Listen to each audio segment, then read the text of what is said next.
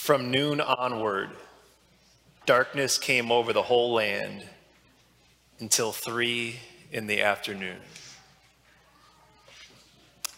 That's how Matthew, Mark, and Luke all describe what happened to the sky when Jesus hung upon the cross.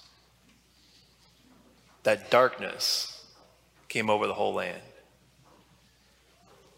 We often associate darkness, and rightly so, with evil, with bad.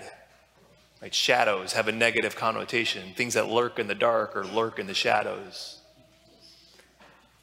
I want everyone at this time, if you could, to pull out the card that you were handed when you entered church this morning.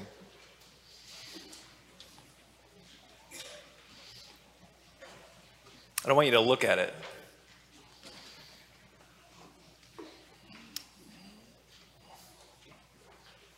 We're not always in that top left-hand corner, right? Sometimes we find ourselves in the bottom right corner. And that's not a fun spot to be.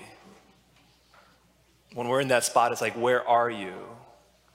Are you there? Have you left? It's not uncommon for me to get letters or emails or even just in person of someone, coming to me and saying or writing something like this: Father Mark, you say that God loves me. If God loved me, where was he when that happened? Where was he when I was a kid and that happened? And that's a good question. And there's no easy answer to it. I think the only thing to do is to look in the bottom right-hand corner. So look there.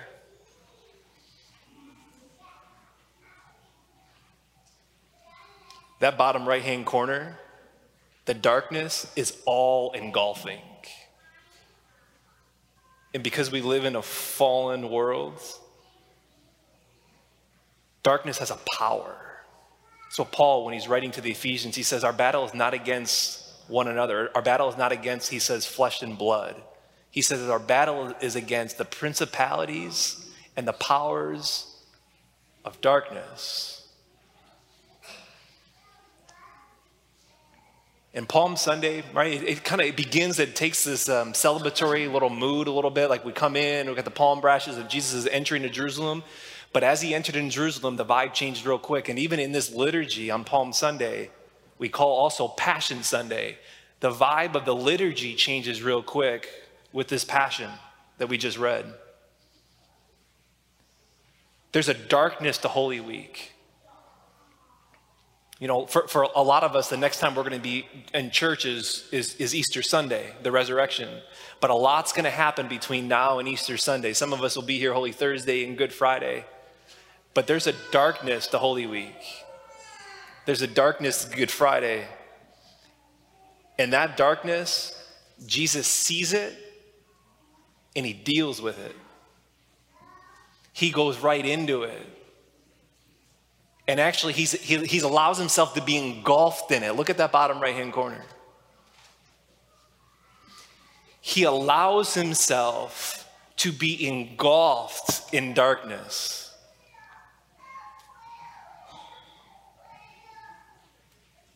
And so maybe for this week, I want us to look at this card this week, Holy Week. To look at the card, and maybe it's, Lord, like, help me when I'm in the bottom right-hand corner, when I get in those spots, or maybe I'm there right now. Help me when I'm in that spot, when I can't see you. Help me to know that you're there, even when I can't see you. In the midst of the pain, in the midst of the suffering, in the midst of confusion and distress and doubts, help me know, Lord, when I'm in that bottom right-hand corner, that you're there, that you went there. And maybe also this week, to look at this card, to look at the bottom right-hand corner. And our prayer is like, Lord, help me to know how dark sin really is. Help me to know the progression of sin, right? Starting up on that upper left and maybe just moves down to the bottom right.